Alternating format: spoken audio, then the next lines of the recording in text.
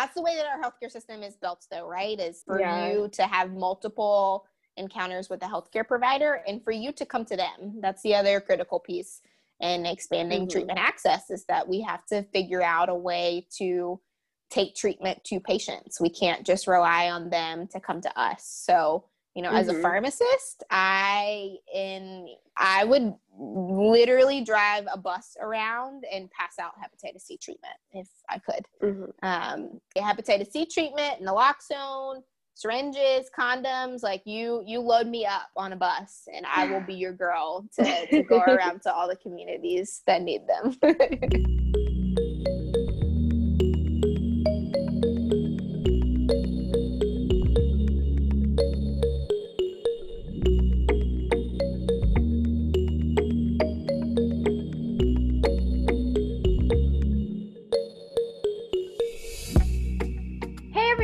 My name is Courtney. I am the St. John's University APHA ASP Policy Vice President, and you're listening to another episode of Policy Podcast. Now, before I begin, I just want to give a huge thank you to everyone who listened to our very first episode with guest speaker Sarah Nasruddin. You guys are absolutely amazing, and I hope you guys will continue to support this initiative as well. I would also love to introduce more people in this podcast just to sit, chill, and talk about policy and how we can take charge of our future profession. Now, speaking of introducing people, I would like to take the opportunity to introduce my co-host for today, who is actually a member of my very own policy committee. So why don't you take the chance to introduce yourself? Hi, I'm Sarah. I'm a third-year pharmacy student at St. John's University. So I joined the policy committee just to talk about the different policies, especially with what's happening this year, and just to have dialogue with other pharmacy students as well. And of course, I am so excited to finally introduce our guest speaker for today. She is a 2018 PharmD graduate from the Virginia Commonwealth University, and she has completed a PGY1, a PGY2, and a master's program in health systems pharmacy administration at the University of North Carolina in Chapel Hill. She has an extensive history in advocacy on both the state and federal level, and has held multiple policy leadership positions in pharmacy organizations such as APHA and ASHP. Now, her current advocacy work is not limited to her current position as policy manager at the National Viral Hepatitis Roundtable, also known as NVHR, but also through her social media Instagram page at Dose of Advocacy, which she has co-created. Let's give a huge warm welcome to our guest speaker for today, Adrienne Simmons. Thank you so much for coming. Thank you so much for having me. I'm super, super excited to be joining you lovely ladies tonight. And you know, you all are naturals at this. This is awesome. You know what they say, fake it till you make it, you know? That's right. That's right. So today we are going to be touching on a lot of topics. So starting from your journey as a pharmacy student to current policy manager, to important issues such as viral hepatitis elimination. Now, to get this podcast started, I want you to think back. So just think back to when you first started pharmacy school, or even before then, back when you were still deciding on what you want to do in the future. Why did you decide to become a pharmacist? And did you always know that you wanted to have a career in policy? You know, my journey to becoming a pharmacist is, you know, not much different from a lot of people, to be honest. But I will say that I didn't know that I wanted to be a pharmacist until well into my undergraduate years. And so as a middle schooler and as a high schooler who had really no idea of, you know, what a career was, and certainly had no idea of what it meant to be a lawyer, in my mind, I wanted to be a lawyer. And so I went into, you know, like so many people wanted to be a lawyer. I now am engaged to someone who is a lawyer, and I'm more certain than ever that that was not the career choice for me. So congratulations, though. Thank you. I ended up in the right space. And so I went into college thinking that I was going to go to law school and the college that I went to didn't have a pre-law track. And so not only did I not know what it meant to be a lawyer coming into college, but there was really no way for me to figure that out in college either. And so my first year of college, I was planning to be a history major or a government major, but again, really still didn't have an opportunity to figure out what it meant to be a lawyer. And as a high schooler, I actually had gotten a job at CVS as a cashier. It was my first job. And as the story goes, the pharmacy was short-staffed at some point. And so they asked me to come back and be the cashier back there. And I loved the atmosphere. And so I ended up getting certified as a technician. And when I went to college, I just transferred stores and became a pharmacy technician. And so that was my kind of college job, was working at CVS. And so again, I had at that point no interest in science. It just by happenstance, I landed at CVS as my first job. And I really had no interest in science whatsoever. And, you know, as someone who loved history, I had not taken a science class. After my 10th grade year, I decided that I would never take a science class again until I got to college. And then I figured out, like, I really loved my job in the pharmacy. And I knew that I wasn't going to have an opportunity to understand what it meant to go to law school before I got there. And it was really a huge financial commitment to make without knowing if that's something that you actually wanted to do for the rest of your life. And so I thought about it, you know, my second year of college, I was like, well, I haven't taken a science class since 10th grade of high school, but I'll take a science class. And if I don't fail, then maybe I'll go to pharmacy school. And so I took that science class, and I very close to failed, to be quite honest, but somehow still decided to go to pharmacy school. And when I landed at VCU for pharmacy school, I had never lost that initial interest in policy. I was really fortunate to get connected with some great mentors very early on in my pharmacy school career who also had an interest in health policy. And that person really is who showed me that I could do both. I could be a pharmacist and I could also be involved in policy and advocacy. And so through that mentorship relationship, you know, I was exposed to opportunities such as being policy vice president for APHA ASP.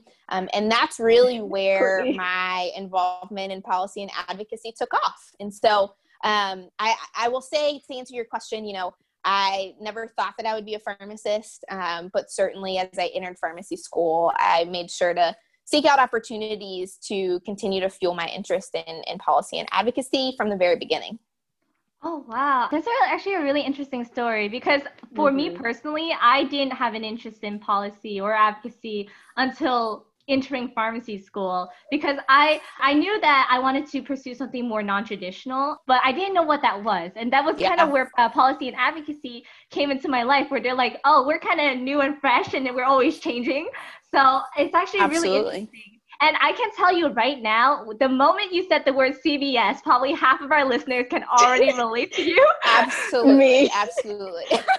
Including Sarah. Right when you said CVS, I was like, CVS. I work at CVS currently, and it's doing pretty okay right now, you know, especially with all the COVID and flu shot season. Yeah. I ended up being a technician at CVS for 6 years, and when I got into pharmacy school, I continued working at transferred stores again. At that point, I feel like I had worked in every CVS in the country, even though it was only like a handful of stores. And when I went to pharmacy school, that's when I got exposed to hospital pharmacy. And so I ended up getting an internship at a hospital, and eventually left CVS just because I couldn't. At one point I had 3 jobs, which was like unheard of for someone also in pharmacy school. And so I had to let one of them go. Even though I loved CVS, and again, it was what had convinced me to go into pharmacy school, I had to make the sacrifice. And so I left CVS after 6 years. But it was, you know, it was an impressionable 6 years. And I'm sure that it's a very different experience now than when I was there at this point now 6 years ago. But it really is, CVS is what convinced me to become a pharmacist. That's and like, you have done so much during your student years, including working at CVS. And you also said that you had leadership positions at school, including being the policy vice president like me. Okay, so it's just, how did you balance all of that during your school? Yeah, how did you balance all that? Because I have one job and I'm also at pharmacy school, but I don't know how you did it with 3 jobs. So that's absolutely How do you insane. sleep? It's a How do lot. you have It's a time to lot. It's sleep? not something that I would recommend to anyone. Looking back on it, it is not something that I recommend. But you figure it out in the moment. And I, in addition to being policy vice president for APHA ASP, I was also president of a really small policy organization at VCU that was student founded, student run. So it wasn't under the umbrella of any of these larger pharmacy associations. And, it gave me, again, additional opportunities to get involved in policy and advocacy. So when you look back on all of my leadership development experience, it very much was all in the policy and advocacy field. Was perhaps I should have been a little more well-rounded looking back at it, but certainly there was no question as to what I was passionate about. And so I spent my first 2 years being involved with that smaller policy and advocacy organization and serving as policy vice president of APHA ASP. And then I actually decided to go to a satellite campus my third and fourth years. That was about an hour away from our main campus. And there were only 5 students on that campus. And so as I prepared to make that transition, I had to be thoughtful about, well, what are the leadership opportunities that I'll have access to by going to a satellite campus, knowing that there are so many leadership opportunities while you're in pharmacy school, but there are definitely some that require you to physically be on site. So I knew that by being an hour away, I couldn't necessarily organize and run a patient care event, for example. And so again, policy and advocacy was a role that I was able to adapt to being a satellite campus student, because it didn't necessarily require me to be physically present, at least not very often on our main campus. And so I also began looking at opportunities to get involved on a national level at that point. When I transitioned into my third year, I had been policy vice president for a year already, and I was fortunate to be appointed to the APHA Standing Policy Committee, as well as the ASHP Policy Committee. And those opportunities opened so many doors for me, not only just by getting to network with other student pharmacists across the country, but really getting plugged into the policy process at these professional associations. And so getting a good understanding of what does it mean to introduce policy into the House of Delegates for one of these organizations. But it also was a very conducive position to me being a satellite campus student, because, I was on a committee with students from all over the country. And so naturally we had to conduct all of our work remotely. Remote work now is like, it's just a given in COVID times, right? It's universal. Every leadership position has now been adapted to be conducted remotely in some way, shape, or form. But at the time, it was pretty unheard of, other than these national policy committees or in other committees. It was unusual for that role to be entirely virtual. I would encourage folks to be thoughtful about what opportunities you can get involved with that are even beyond the 4 walls of your pharmacy school. And there are lots of opportunities out there, not just with policy committees. Many of the associations have, committees about education and professional development that they're always looking for student pharmacists to be involved with. And so that was definitely one of the highlights of my pharmacy school career, was getting to meet people from outside of my pharmacy school, and certainly gave me a better understanding of the policy and advocacy space beyond just my policy vice president role. When you were talking about how you had to do a lot of remote work, I was just thinking, like, you're actually doing that really beautifully right now with your current Instagram page at Dose of Advocacy. Yeah.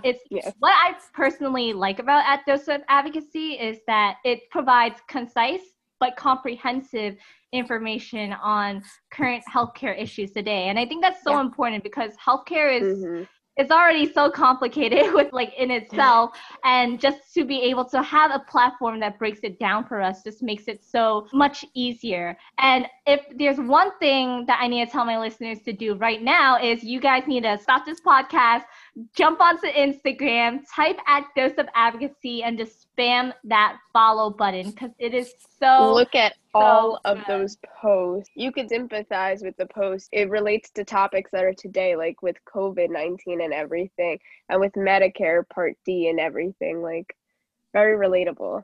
Yeah, fortunately, I don't get paid for Dose of Advocacy, but if I did, I would hire both of you to help us market it.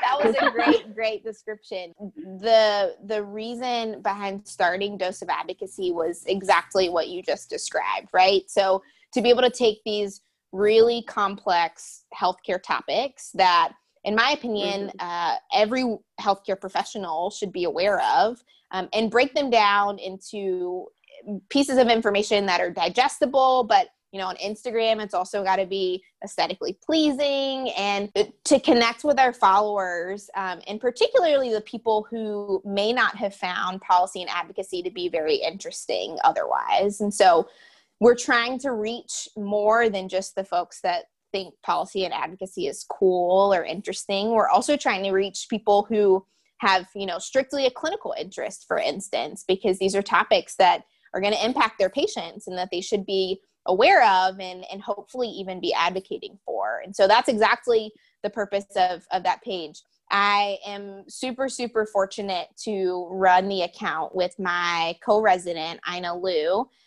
She is a fierce advocate at heart. She is the graphics guru. She is the mastermind behind all of the aesthetics of the account. And it's just been a really fun way for us, again, to give back to, the profession in a way that doesn't require, a ton of time commitment, but also in a creative way. I think both of us felt during pharmacy school and during residency that, our system is built in a way in which you, in some ways, are pushed to be this cookie cutter pharmacist and pushed to think about, things in a very certain way. And this advocacy account has been our creative outlet in a lot of ways. And so you can sometimes feel a little stifled, I think, in pharmacy school as well as in residency. And certainly you're very focused on getting the best clinical education you can, and you don't necessarily have all the time that you'd like to spend,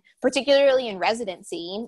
Even though I was really involved in policy and advocacy as a student, I didn't do very much advocating during residency at all, just because of time constraints. And so this has really been a way for us to get involved in the space again, and hopefully to be able to give back to the profession in a very small way, but hopefully in an impactful way.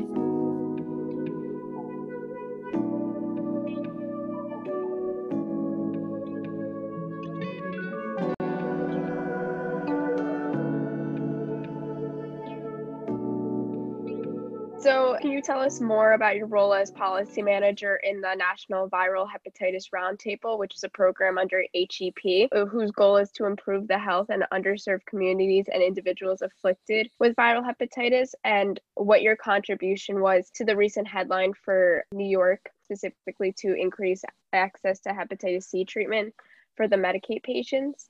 Absolutely. I would love to. So my role as policy manager of the National Viral Hepatitis Roundtable is a pretty non-traditional one for a pharmacist. And so, yeah, definitely. And so I always love to tell people about kind of a little bit about what I do and how I landed in this role. And so after I completed residency, I knew that I was probably not going to end up in a traditional role, as I was looking to complete a policy fellowship. And so there are a couple of policy fellowships out there, one of which is specific to pharmacists, that is jointly funded by ACCP, ASHP, and then VCU, which is where I went to pharmacy school. And so I was aware of this program for quite some time. And when I wasn't selected for the fellowship, I really had to reconsider, okay, well, what does this mean in terms of my first role out of residency? At that point, it was March, and around the same time that COVID hit, the job market wasn't very great. And so as I'm looking for jobs, I was casting a wider net and came across a posting for a policy fellow for the Hepatitis Education Project.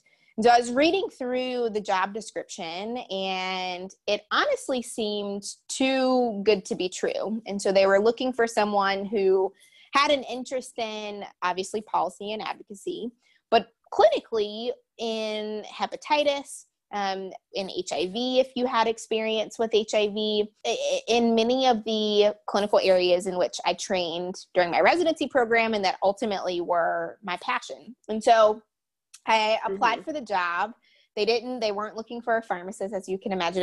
As I mentioned, there aren't many fellowships that are specific to pharmacists. And so I applied for the role, really loved my interview, and they seemed to be really pleased with the idea that like a pharmacist was even interested in a role like this. And so I ultimately was offered the position, and when they offered me the job, they said, your experience is really remarkable, and a fellow title doesn't do you justice. And so we'd like to offer you a manager role, which, that typically doesn't happen.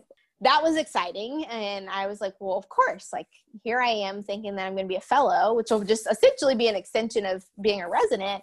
And they've just kindly offered me a manager role.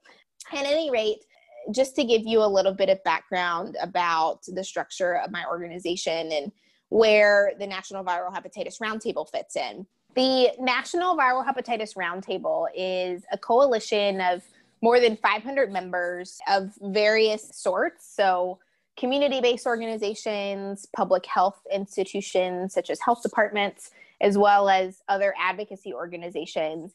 And we all work together to ultimately eliminate viral hepatitis in the United States. And so NVHR is actually under the umbrella of a community-based organization, the Hepatitis Education Project, which is located in Seattle, Washington. And so in Seattle, my colleagues are providing lots of services to the community, such as hepatitis testing, vaccines. They also provide clean syringes to the community. They'll get folks connected to medically assisted treatment if they happen to be struggling with substance use disorder, as well as doing lots of outreach to the homeless community about how to safely use drugs and not to contract hepatitis and HIV. And so in my role as policy manager, I am in charge of all state and federal policy and advocacy across the country. And so I work with providers such as physicians and pharmacists, as well as patients who have lived experience with hepatitis, to advocate for policies in their states that may be preventing us from eliminating viral hepatitis in the United States. So some examples of policies would include whether or not syringe access is legal in your state, whether you have Medicaid expansion, whether you are screening prisoners on intake for hepatitis C, things of all of these things that very much are related to our ability to eliminate viral hepatitis in the U.S.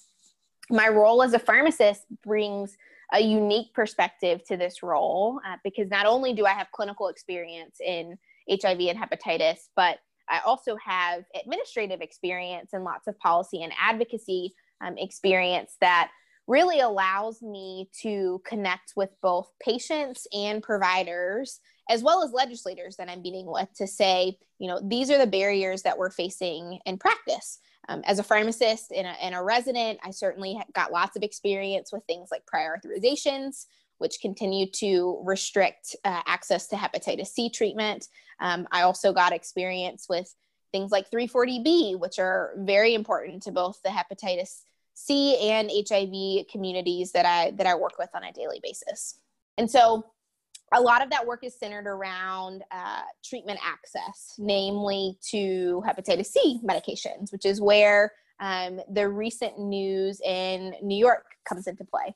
And so through our treatment access efforts, we work with a law center up at Harvard. And so it's called the Center for Health Law and Policy Innovation. So I work really closely with that team, and we monitor the policies in all 50 states around prior authorizations for hepatitis C treatment for Medicaid beneficiaries.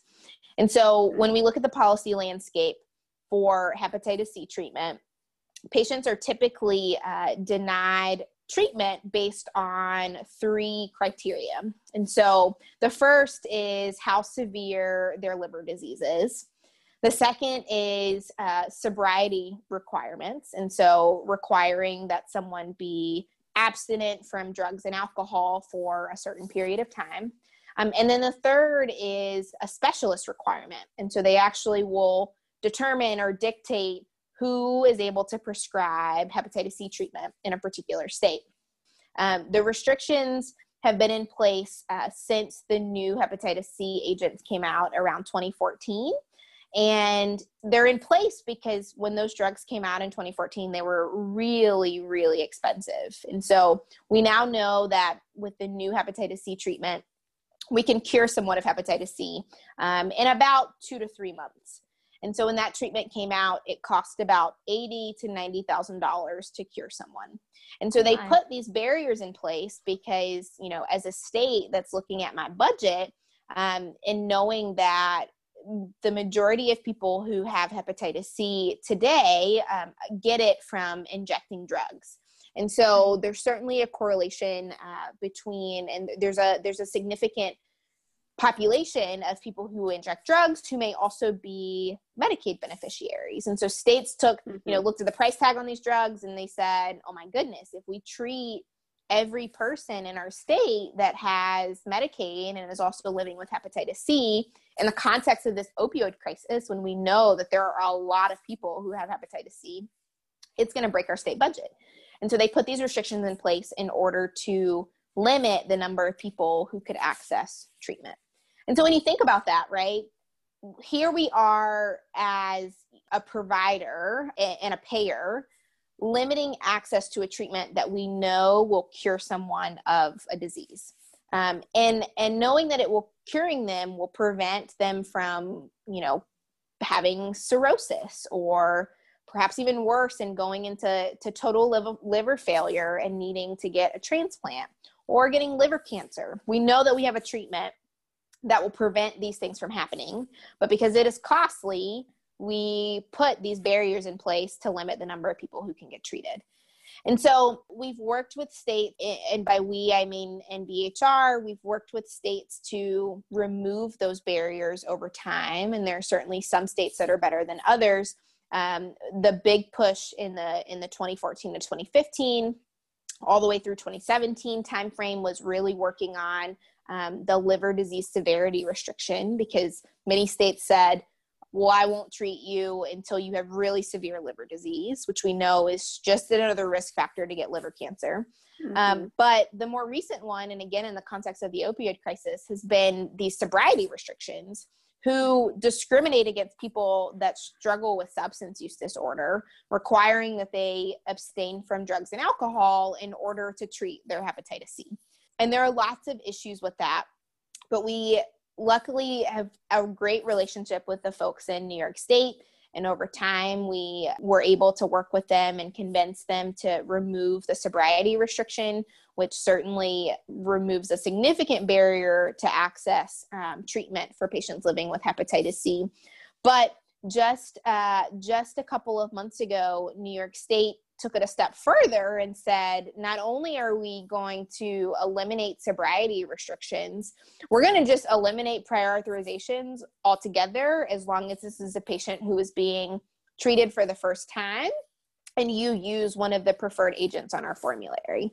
And so this is a huge win in New York, and one of the first states to remove prior authorizations to that degree. There are certainly a couple of other states who have gone that route, but it's been in conjunction with, a larger plan in their state, and then working with essentially having a contract with a pharmaceutical company to get a lot of medication for a really reduced cost.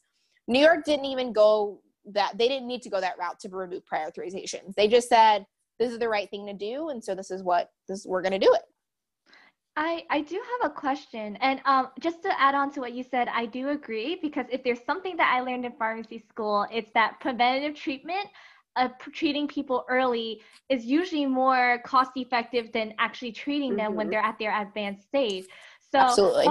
I do have a question about that though, because you said that the reason why a lot of these policies were in place was because of cost. But now that we're removing all these restrictions, how do you balance between paying high prices for these medications while you're removing all these restrictions as well? Yeah, that's a great question. And I failed to mention that the cost of treatment, thankfully, has come down significantly since these medications came out initially in 2014. And so now there are generics that are available. And so that has brought down the cost to, on average, you can cure someone what used to cost, $80,000 to $90,000 in 2014. You can typically cure someone for about $10,000 in 2020. And even cheaper if you take into consideration things like if you're a 340B hospital, for instance, or if you live in a state that has, again, that contract with a pharmaceutical company that lets you buy a lot of medication for a fixed price. That being said, $10,000 for a treatment is still a significant price tag. So while it's cheaper, you think about, the cost of lisinopril and, even HIV meds, we are still looking at a pretty significant price tag for hepatitis C treatment. But to your point, and you explained it really well, this is really an argument of cost effectiveness.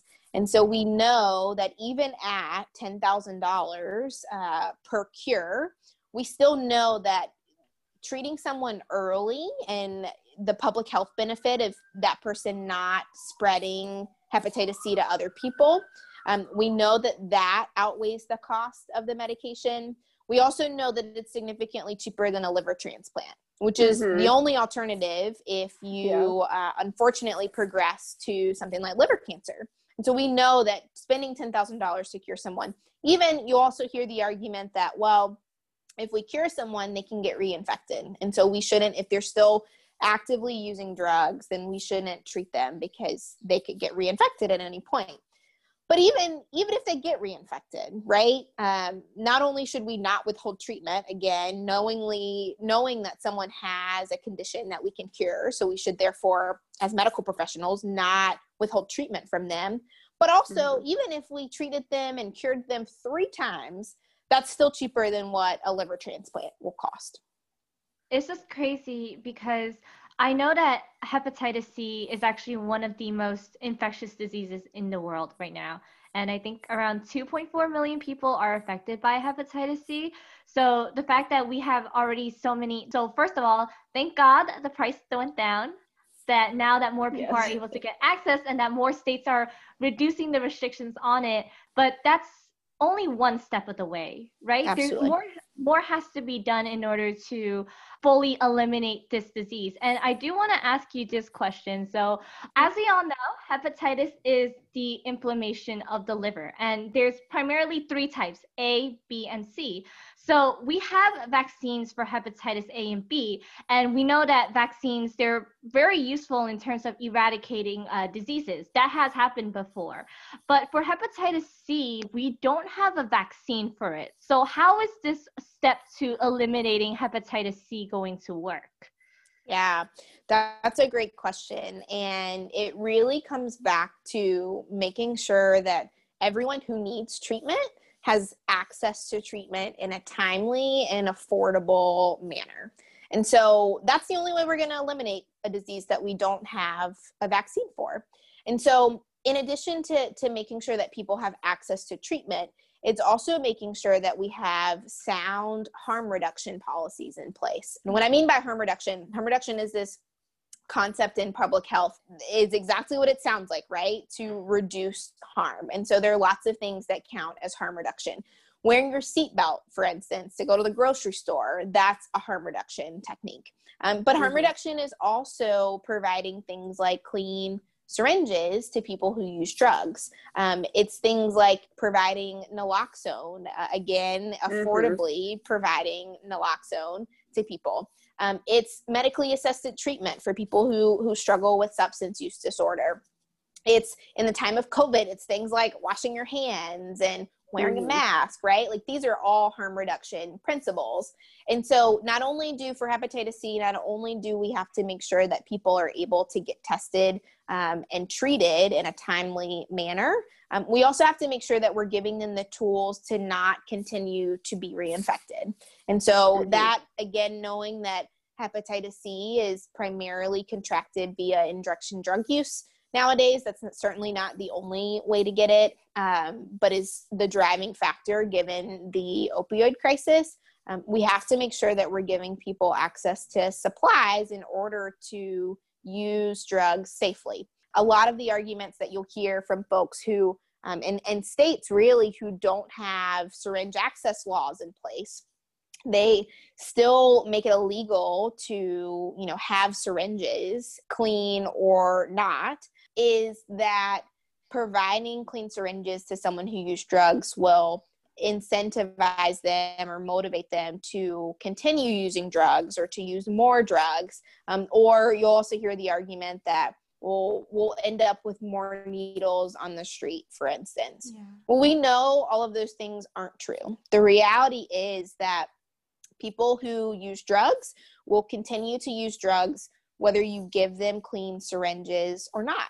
And so the least that we can do as a society, and again, as medical professionals, is to make sure that we're giving them the opportunity to use drugs safely. Because ultimately, even if you don't buy into the public health mantra of doing no harm and preventing transmission of a disease, at the very least, you can't really argue with the financial argument of, if we don't give people the tools to use drugs safely, we're ultimately still going to pay more for treating their hepatitis C or treating their HIV. HIV being for life at this point, at least hepatitis C, we have a cure. Society is going to pay the cost of not providing people the tools to do drugs safely. I remember like a month ago in New Jersey, in pharmacies in New Jersey, they were handing out free Narcan for 2 days. And I think that was like a good policy to implement. I wish they had that like once a month in New Jersey or once a month in every state, because people were coming in and we didn't ask any questions. They just asked for the Narcan. We handed it to them. We explained how to use it, and that was it.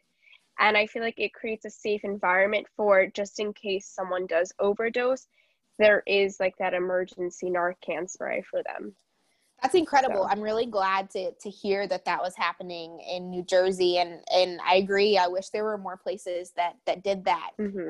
Believe it or not, it's still really hard in many states to get Narcan. And even if you are able to just walk up to your pharmacy and without a prescription, ask for Narcan, you typically still have to have insurance. And so if you have a high deductible plan, for example, you could end up paying hundreds of dollars for Narcan, even if, you were spared the hassle of going to a physician and then asking for a prescription and bringing that to your pharmacy.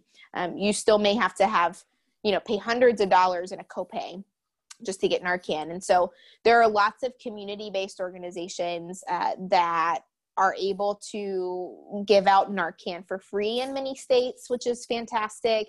And one of the things that I always think about as a pharmacist, as it relates to both Narcan and giving out syringes, is while it's really great for people to be able, we talk about how accessible pharmacies are, right? Like more than 90% of people live within 5 miles of a pharmacy. You hear that all the time, right? And that's all great.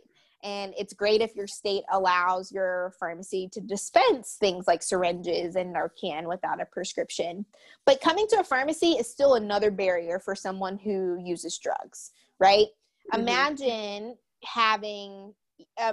struggling with substance use disorder and still having to make your way to a pharmacy to get the things that you need in order to be safe in your day-to-day life.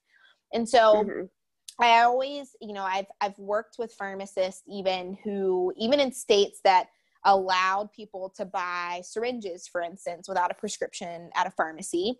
I've worked with pharmacists who philosophically didn't believe in providing clean syringes to people who use drugs for the reasons that I've named, right? So their philosophy was that was just condoning drug use. And so someone would come into the pharmacy and they would ask to buy syringes, and it would need to be sold by the pharmacist, and they would require them to have a prescription for insulin in order to purchase syringes. And I always thought about that, right? If imagine the number of barriers that this person has overcome just to walk through my pharmacy doors. I, as a pharmacist, should not be another barrier to that person wanting to use drugs safely. Because again, knowing that people who use drugs will use drugs whether you provide them clean syringes or not, me standing in the way of them doing that safely is only doing harm to public health, to the rest of society, because that person ultimately will have no choice but to go use a dirty syringe or to share a needle with a friend who may unknowingly be infected with hepatitis C or with HIV. And then again, we end up bearing the cost of that as a society in the long run. So I wish that things like syringes and naloxone were more readily available than even a pharmacy. I am of the opinion that, community organizations, people should be able to walk down the street and just hand out syringes and naloxone. And we should give community-based organizations free syringes and free naloxone in order to do that. Because at the end of the day, those are the people that know where people who use drugs are. They know where to find them. And people who use drugs are comfortable with people that work at community-based organizations. People who use drugs continue to face an immense amount of stigma from healthcare providers, including from pharmacists. And so it's no wonder that they don't want to come to a pharmacy to get naloxone or syringes, even if they could get it for free. But certainly if the trust isn't there, then they're not going to come to your pharmacy to access that care anyway. So basically, people are going to be, if they're an IV drug user, they're going to be using their drugs whether we hinder them or not. So in order to help with hepatitis elimination, we might as well help them by preventing one thing, which we know we can help them with, which is eliminating the transmission of diseases such as HIV and hepatitis C. So I really think it's that stigma that hinders a lot of people, that discourages people from receiving help from pharmacists. And I like how you mentioned that, because that's actually one of the things that us student pharmacists can think about when we head on to our practices in the future and how we can help our patients as well. So. Yeah, it's something that I like to keep in mind when I'm talking to student pharmacists and even to other practitioners, is not to forget that stigma is still something that is very real and that is faced every day by people who use drugs, by people who are experiencing homelessness, and that we can inadvertently contribute to that stigma. I don't think it's intentional. I like to assume positive intent for everyone, right? I don't think that most people are intentionally stigmatizing those groups. But I think that there are lots of things that contribute to why you might inadvertently stigmatize them. It could be your own upbringing. It could just be a general discomfort, right, with the idea of someone using drugs if that's not something that you have personally experienced. But at the end of the day, as a healthcare provider, our responsibility is to provide care to all patients. It's not our place to judge their behaviors and their actions. We're supposed to be there to help them. And we're supposed to help them regardless of what those actions might be. And so I think there's a lot of work that needs to be done as it relates to stigma. And it's not unique to pharmacists. I think that physicians and nurses and other healthcare professionals are also a source of stigma in many ways. I also think it could be like a sign of the times too, because different generations, like I know my parents' generation, they didn't grow up around like drugs and like drug advocacy and stuff like that. So when they see someone on drugs, they automatically just have a bad stigma around them. But I know with my generation, we grew up with more education, more advocacy for drug like rehabilitation programs. So I know like we're fine with it and we could go up to the person and educate them on like drug use and even help them out, because if they're still going to use drugs, you might as well help them out in the process. Like you said, you might as well offer them like clean options if they were to continue their drug use, as opposed to just judging them, because that judgment's not going to help either way. Exactly. Mm-hmm. So if you could take the opportunity right now to share one more message to student pharmacists and pharmacists right now on how we can help with eliminating viral hepatitis, what would you say? I would tell pharmacists and student pharmacists to remember that we are in a really unique position, and quite frankly, a privileged position to be able to impact the elimination of viral hepatitis in the United States. If you ask me, pharmacists are the magic bullet for viral hepatitis elimination. Not only is treatment extremely, extremely effective, but it's very simple. In an ideal world, we would be performing hepatitis tests in our community pharmacies. We would be starting people on treatment that same day that we test them. We can, whether that's through a collaborative practice agreement with a local physician or through a standing order in your state. Treatment is that simple that we should get to a place in which you can walk into your community pharmacy and get tested and treated for hepatitis C.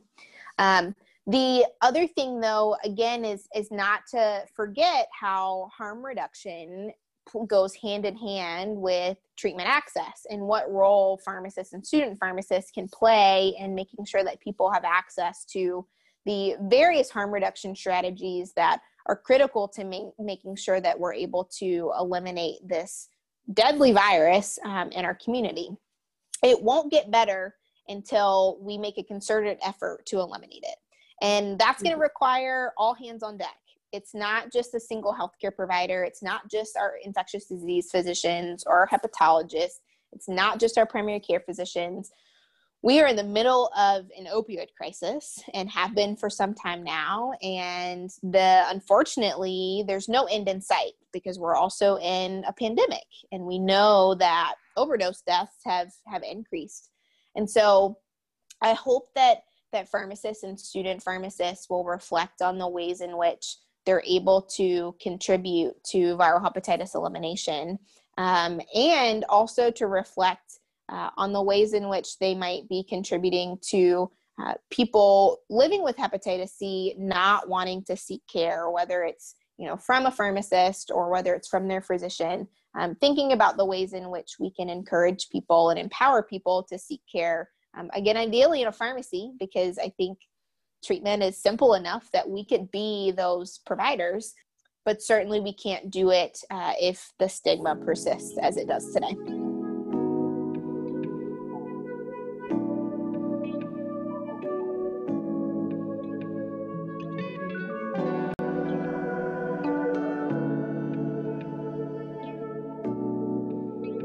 And that is all for our podcast for today. Now, first of all, thank you, Sarah. Thank you so much for co-hosting this podcast episode with me. You did really good. You should be proud of yourself. I also want to give a huge shout out to Sen. Unfortunately, he could not be here today, but he was one of the producers that helped a lot with this episode. So shout out to him. And of course, Adrienne, thank you so much for coming today. It is honestly people like you that just do what you do and inspire people and students like me that allows us to continue to think about our society's problems and think about ways that we can prove them for the future as well. So thank you so much for coming. Do you have any final thoughts that you want to share with our listeners? Thank you so much for having me. I have enjoyed this so much, and I hope to be able to chat with you all again in the future. If I had to leave our listeners with one or two things, it would be to keep in mind that getting involved in policy and advocacy can look like a lot of things. And so if you're listening to this and perhaps you're intimidated by the idea of getting involved with policy and advocacy, or maybe you just aren't interested in politics, right? Because with policy comes politics. Keep in mind that as a pharmacist, you can play a role in policy and advocacy in many different ways.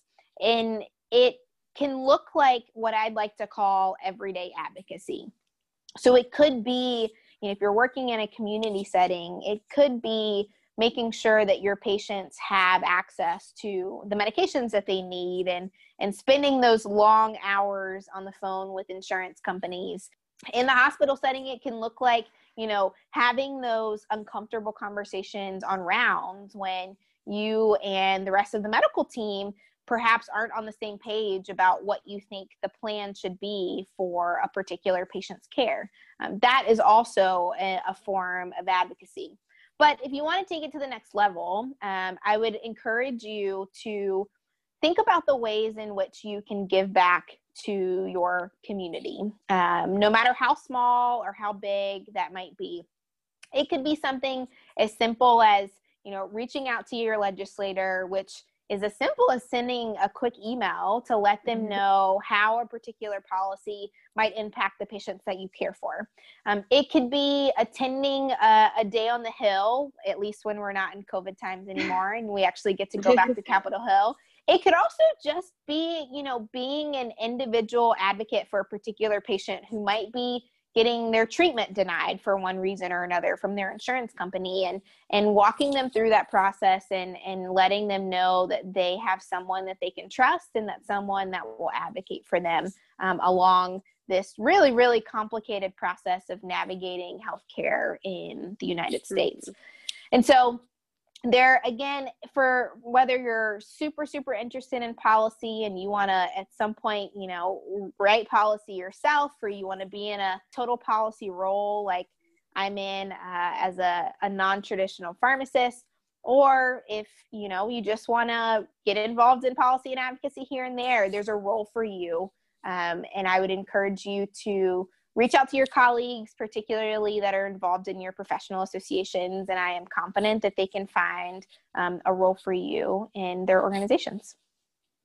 Thank you so much for that message. Thank you. And I really think that it definitely sends the message that it doesn't matter who you are, how old you are, your ethnicity or the color of your skin, anyone can advocate as long as they have the motivation to do so.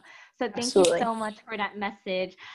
Please, like I said before, pause this video, jump onto Instagram and spam that follow button on @DoseOfAdvocacy. Like I said before, it is super amazing. Please also check out our own Instagram page at APHA-ASP-SJU and our Facebook page, St. John's University APHA-ASP.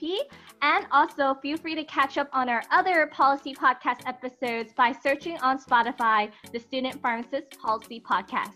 Thank you all so much for listening, and I'll catch you in our next episode. Bye.